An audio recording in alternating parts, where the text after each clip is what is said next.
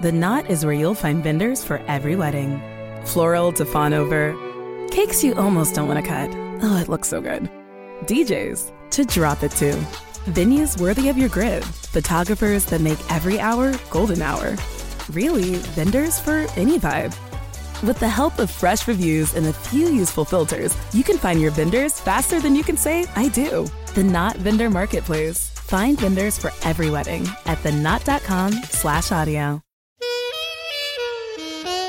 Through the long winter months and the interminable drizzle of a British spring, we look forward to our summer holidays. Whether they involve a flight to a far-off destination or a quick drive to a homegrown seaside resort, those few days in July or August mark a pleasurable pause in the year, a moment for leaving domestic cares behind and ignoring work pressures for a bit. And if there's an opportunity for lying around in the sun reading mystery stories, so much the better. Holidays in detective fiction, though, tend not to be quite so relaxing. The likes of Hercule Poirot or Roderick Allen seemingly only have to check into a holiday resort for a corpse to show up on the beach, and then they're right back in the role they've gone travelling to escape, that of sleuth. Grab your bucket and spade, because today we're investigating murder on holiday.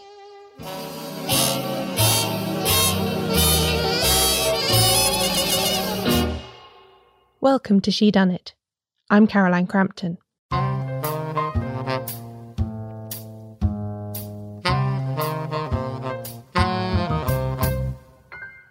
It was about a month into the coronavirus lockdown in the UK that I began to notice a pattern in what I was reading. I've always got about 6 books on the go at a time, between the research I do for the podcast and other writing work that I've got on. But wherever I could choose what whodunits to read, I was picking the ones where my favourite detectives were on holiday. I followed Harriet Vane once more on her English seaside walking tour in Dorothy L. Sayers' Have His Carcass.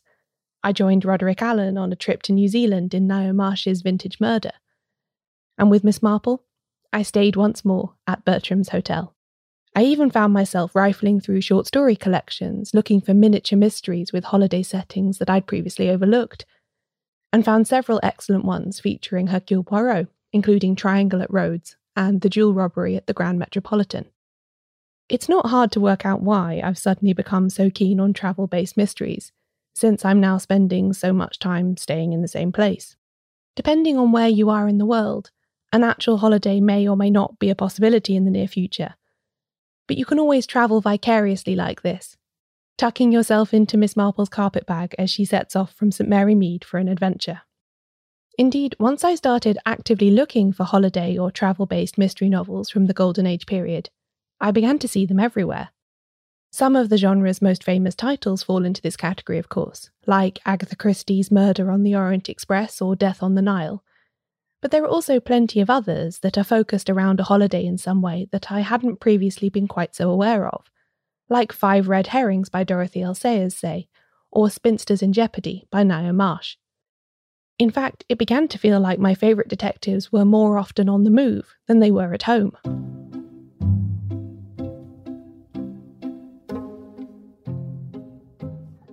This prompted me to think about why this might be the case. Why are holidays so popular in detective fiction? The most obvious answer seems to me to be just because they're fun to read. A devotee like me might have been willing to read thousands of pages about Bunter going food shopping and Miss Marple choosing table linens, but when these books were first published, their writers were trying to excite people, not make them fall asleep. I'm surely not the first person to travel through the pages of a mystery novel.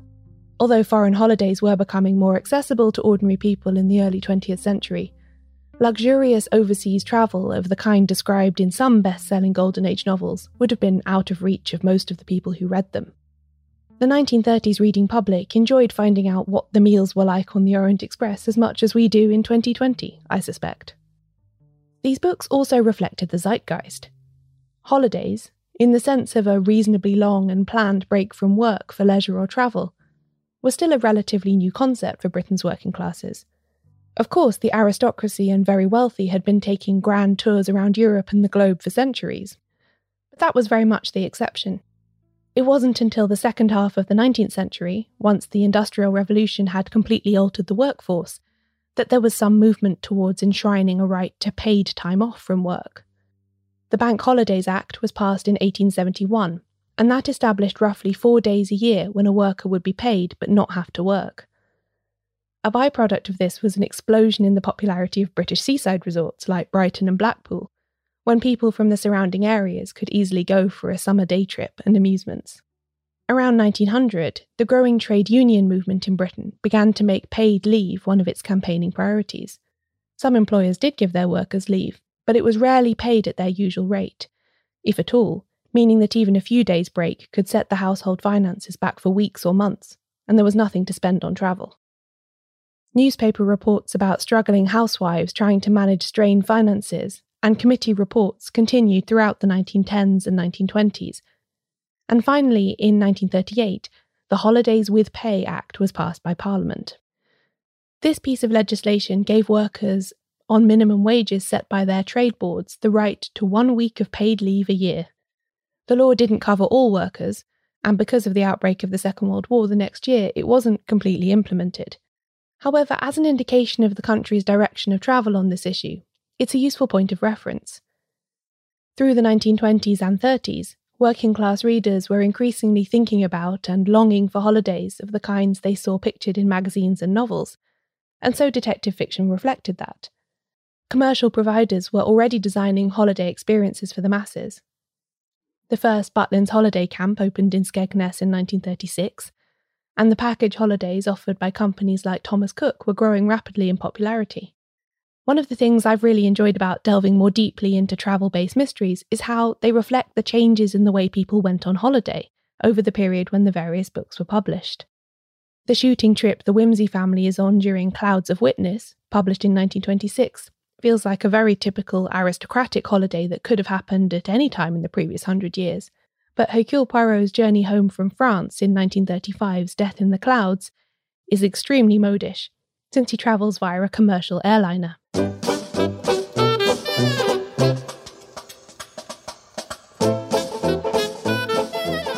A lot of these travel-based mysteries reflect their authors' real holidays, of course.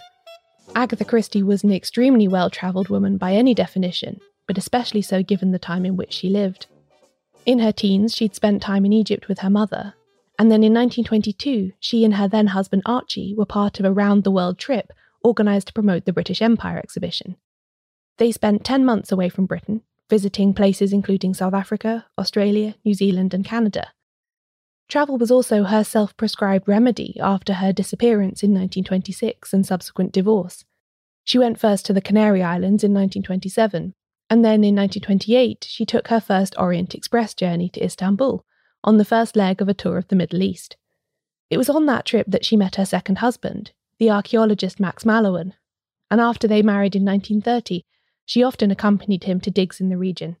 Of course, this is how she gathered the material for Murder on the Orient Express, but novels like Appointment with Death, which is set in Petra, Jordan, and Murder in Mesopotamia, based on an archaeological dig in Iraq, were also based on her experiences during this time. The same can be said for the other queens of crime. Ngaio Marsh travelled fairly regularly between her native New Zealand and Britain, and so does her recurring sleuth, Roderick Allen. She even wrote one book, Singing in the Shrouds, about a murder mystery among the passengers on a liner travelling from London to South Africa, a journey she'd made herself. I talked more about this book in the All at Sea episode of the podcast.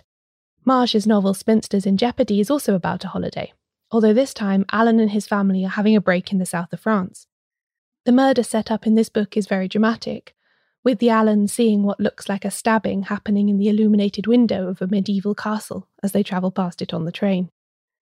According to Marsh's biographer Margaret Lewis, this castle was based on one that the author's wealthy New Zealand friends the Rhodes had rented for a holiday in 1949. It's much easier to write about a place when you've actually been there, of course. A detective will have a much more convincing holiday if their creator has actually been on such a trip themselves. In the late 1920s, Dorothy L. Sayers and her husband Mac Fleming visited Galloway in Scotland and stayed in the Anwath Hotel in Gatehouse of Fleet. This is where she centred the artistic community that features so heavily in 1931's Five Red Herrings, and obviously found her stay so helpful that the novel is actually dedicated to Joe Dynam, the hotel proprietor. She says in the preface that all the places are real places, All the trains are real trains, and all the landscapes are correct, except that I have run up a few new houses here and there. For a Scottish holiday that involves a lot of detailed stuff about train times, you can't really do better. And there'll be more on that after the break. Ready for a spring break to remember? Amtrak's got just the ticket for you and your crew. With Share Fares, you and your friends can save up to 60%. The more who travel, the more you save. Skip the hassle of driving through the Northeast while exploring D.C., Philly, New York, and Boston. No middle seats and plenty of legroom are just an Amtrak away. And with stops right in the heart of your favorite cities, you'll arrive downtown, not out of town. Savings start with 3 travelers. 8 travelers required for 60% discount. Visit amtrak.com/sharefares to book. Restrictions may apply.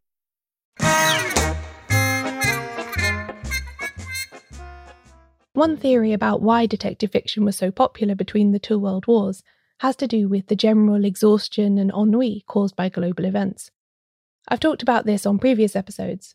The idea put forward by the scholar Alison Light is that whodunits are a kind of convalescent literature, ideal for reading while recovering from trauma. Since travel, often to a place with good air like a seaside or mountain resort, was a regular prescription by late 19th century doctors, it follows that mysteries set in these places would fit in well with this idea of crime fiction as a tool for recovery and escape. Some writers took this even further, writing books where their detectives are on holidays for their own convalescence. The Singing Sands by Josephine Tey is a good example of this, with her sleuth Inspector Alan Grant taking a sleeper train to Scotland to recuperate after a breakdown. Although it was published long after the actual Golden Age years, it came out in 1952, Tey's crime writing remained fairly steeped in the prevalent traditions of the 1920s and 30s. Grant is planning a relaxing break, staying with friends and fishing, but when he gets off the train at his destination, one of the other passengers is found to be dead.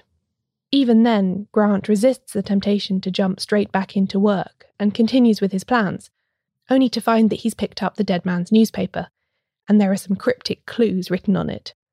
From that point on, the detective can't leave the case alone, even though he's not officially engaged on it. Tey's novel is as much a meditation on the isolating effects of illness as it is a whodunit, and Grant's travels around the Highlands are key to unravelling both strands of the book. Beyond stories of literal convalescence like this, I think there's something to be said for cracking open a relaxing murder mystery while on holiday. I'm personally a bit prone to seeing holidays as an opportunity for self-improvement, when I'll finally read all the serious and important books that I never get round to in real life. Of course that never happens, and I just end up reading whatever battered Agatha Christie is on the B&B free shelf, or in some desperate situations, buying new crime novels in a local bookshop.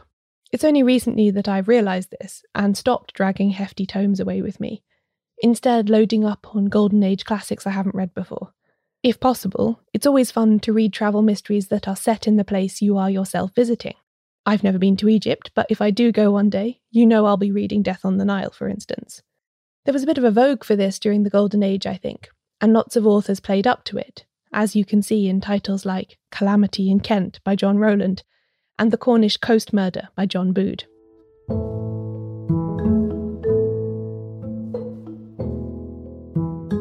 Those are the external societal factors that encourage writers to set their murder mysteries on holiday. But there are also some compelling reasons from within the genre's conventions for why a holiday or travel setting is a good option for a whodunit. Firstly, a holiday can often provide the closed circle that a good mystery plot requires. Sometimes that's because the means of travel creates physical limitations on the number of suspects. Trains were, of course, a popular choice for holidaymakers and crime writers alike, as Agatha Christie demonstrated in novels like Murder on the Orient Express and The Mystery of the Blue Train. But boats work too. Death in the Clouds, which uses an aeroplane, is an enjoyable addition to this list as well. Hotels and resorts are also an excellent way of defining the limits of a story, meaning that a detective can get to know all the possible suspects in a social setting. Plenty of books work on this basis. Agatha Christie's A Caribbean Mystery and At Bertram's Hotel, for instance, or Dorothy L. Sayers' Have His Carcass, in which Harriet Vane stays at the excellently named Hotel Resplendent in a small English seaside town after finding a body on the coast nearby. Death in Clairvoyance by Josephine Bell has a neat twist on this, with the murder taking place at a masked ball at a seaside hotel. Bell's regular detective David Wintringham and his wife are on holiday and decide to attend the party, at which one of 6 identically costumed clowns is killed. The ball essentially makes a circle within a closed circle, creating even more of a challenge for the sleuth. When the hotel or resort in question is in another country, there are additional non-physical barriers that keep the circle small, language being the obvious one, but also cultural differences that keep tourists and locals apart. This manifests itself interestingly in Agatha Christie's Murder in Mesopotamia, which is set on an archaeological dig in Iraq. Hercule Poirot is travelling through the country and is called in by the local British authorities when a murder among the archaeologists' party proves too sensitive for a police investigation. In this one, there are both physical restrictions, because the entire expedition lives in the same closed compound, but also divisions between those who speak Arabic and those who don't. In situations like this, the famed parochialism of the English tourist really comes to the fore. Even the wealthiest of travellers are in a somewhat precarious situation when away from home, removed from their usual resources and allies. They're at the mercy of the weather, their hosts, and the local authorities to smooth the way for them. This can also have the helpful effect of quickly placing the detective in a position of trust among the suspects. As a fellow guest, but also as a known sleuth, he represents the hope of a quick and just resolution without the need to engage with what might be a baffling or slow-moving local investigation. Tour de Force by Christiana Brand exhibits this particular trope well, to take over the murder investigation on a small Mediterranean island when the local police aren't up to the job. When in Rome by Ngaio Marsh, which was published in 1970 but exhibits many of the traits she began with in the Golden Age, is a classic holiday mystery.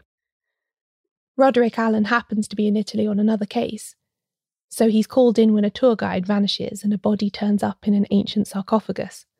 Marsh puts a lot of effort into portraying the tourist experience in Rome accurately, and also in delineating the different tensions and characters within the tour group. This is a great device for a mystery, because even more than in a hotel, the tour group throws people together who wouldn't normally meet, which is a staple of a good murder mystery plot. Unlikely friendships can form, but also old animosities can arise. Like all the best tropes, this one has its basis in reality. We will all have experienced the difficulties of travelling in a group where not everybody gets along. So all a crime writer has to do is dial up that tension, and you've got the perfect setting for a murder. Although I've mostly been focusing on summer holidays so far, just because there are more books about them, winter travel can work well for this as well. Crossed Skis, a recently republished book by Carol Carnac, is a great example of this. Carnac, listeners might remember, is the alternate pseudonym of E.C.R. Lorrock, who I talked about in the last episode. This book is about a group of people on an alpine skiing holiday together, in which all the travellers end up as suspects for a murder that happened back in London. Dead Men Don't Ski by Patricia Moyes has a not dissimilar premise, although with the added benefit that the hotel where the main characters stay can only be reached by one ski lift, providing an excellently isolated closed circle. The short story, The Erymanthian Boar from Agatha Christie's The Labours of Hercules features this too, but takes the isolation one step further when the funicular up to the mountaintop hotel where Poirot is staying breaks, marooning the guests in icy conditions until it can be fixed. And of course, something similar happens in Murder on the Orient Express, when the train gets stuck in a snowbank and the passengers are thus isolated while the crime is investigated. You'll notice, by the way, that quite a few of these books include a detective who just happens to be on holiday somewhere that a crime occurs. Sometimes this is woven into the plot. Hercule Poirot in particular is plagued by criminals who incorporate his presence into their schemes in attempts to turn his notoriety as a sleuth to their own advantage. Peril at End House is a very good example of this, although I won't say more for fear of spoiling the plot for those who haven't read it yet. More often, though, the author lays out this coincidence with a knowing wink to the reader, and we all accept that suspending disbelief on this point is necessary for murder mysteries to work. Perhaps the best example of this is Dorothy L. Sayers' Busman's Honeymoon, in which she turns the coincidence into an element of the mystery itself. The murderer had no idea that the house where the victim died had been sold to famous sleuthing duo Peter Wimsey and Harriet Vane, and that they would turn up on their wedding night to move in for their honeymoon. Without their presence, Sayers hints strongly, the crime might have gone unsolved.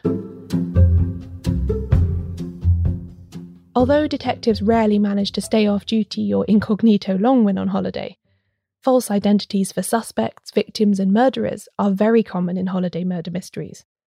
Away from home, especially overseas, it's easy for a character to represent themselves to their fellow holidaymakers as a different person. There are no casual acquaintances hanging around to destroy the illusion, and very little likelihood that a chance encounter will give the game away. New friends made while on holiday will be inclined to take people at face value. It's also much harder for investigators to verify who people really are when far away from police records and resources. Detective novelists experimented extensively with this trope.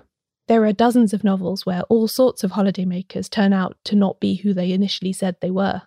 Indeed, Dorothy L. Sayers pushes this trope to the limit in the whimsy short story The Unsolved Puzzle of the Man with No Face, where a holidaying victim's face is mutilated, seemingly as a way of preventing identification. As a metaphor for the anonymity of travel, it can't really be beaten. The question of identity comes up a lot in Agatha Christie, of course, with one of her classic holiday mysteries playing with the problem of who's who. Evil Under the Sun from 1941 sees Hercule Poirot enjoying a break in a hotel in Devon, where he meets a whole cast of fellow guests. He remarks early on that all of the sunbathing bodies laid out on the beach look the same, and that remark sets the tone for the whole investigation. This book is actually based on an earlier short story by Christie called Triangle at Rhodes, which first appeared in 1936. The plots have a lot in common, but the short story is obviously set abroad, which adds an atmosphere of strangeness and isolation that the slightly cosier Devon hotel doesn't really have.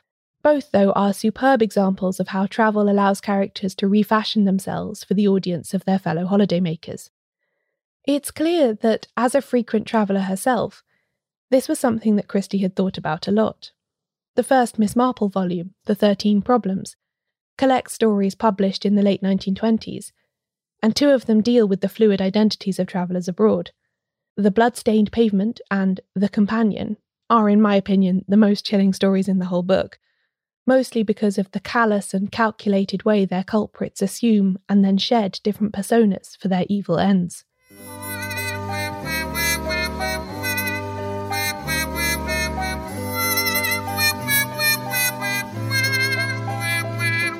I can't help wondering whether Christie ever caught a fellow traveller out in the act of changing their identity on a trip, or if she just imagined it as a possibility. Either way, it was an idea she returned to again and again in her fiction. But whether or not you get to travel this year, you can live vicariously through the experiences of Christie, Sayers and others, as you explore the destinations they wrote about in the murder mysteries you have on your bookshelves. Maybe you'll go to the south of France, or the Highlands of Scotland, or a resort on a Swiss mountain. Wherever you choose, I'm sure it'll be a nice break from everyday life, just like a real trip would be, minus the murder, of course. And then once you can go on holiday again, you'll be fully equipped to play the sleuth. In between the sandcastles and the sunbathing, that is.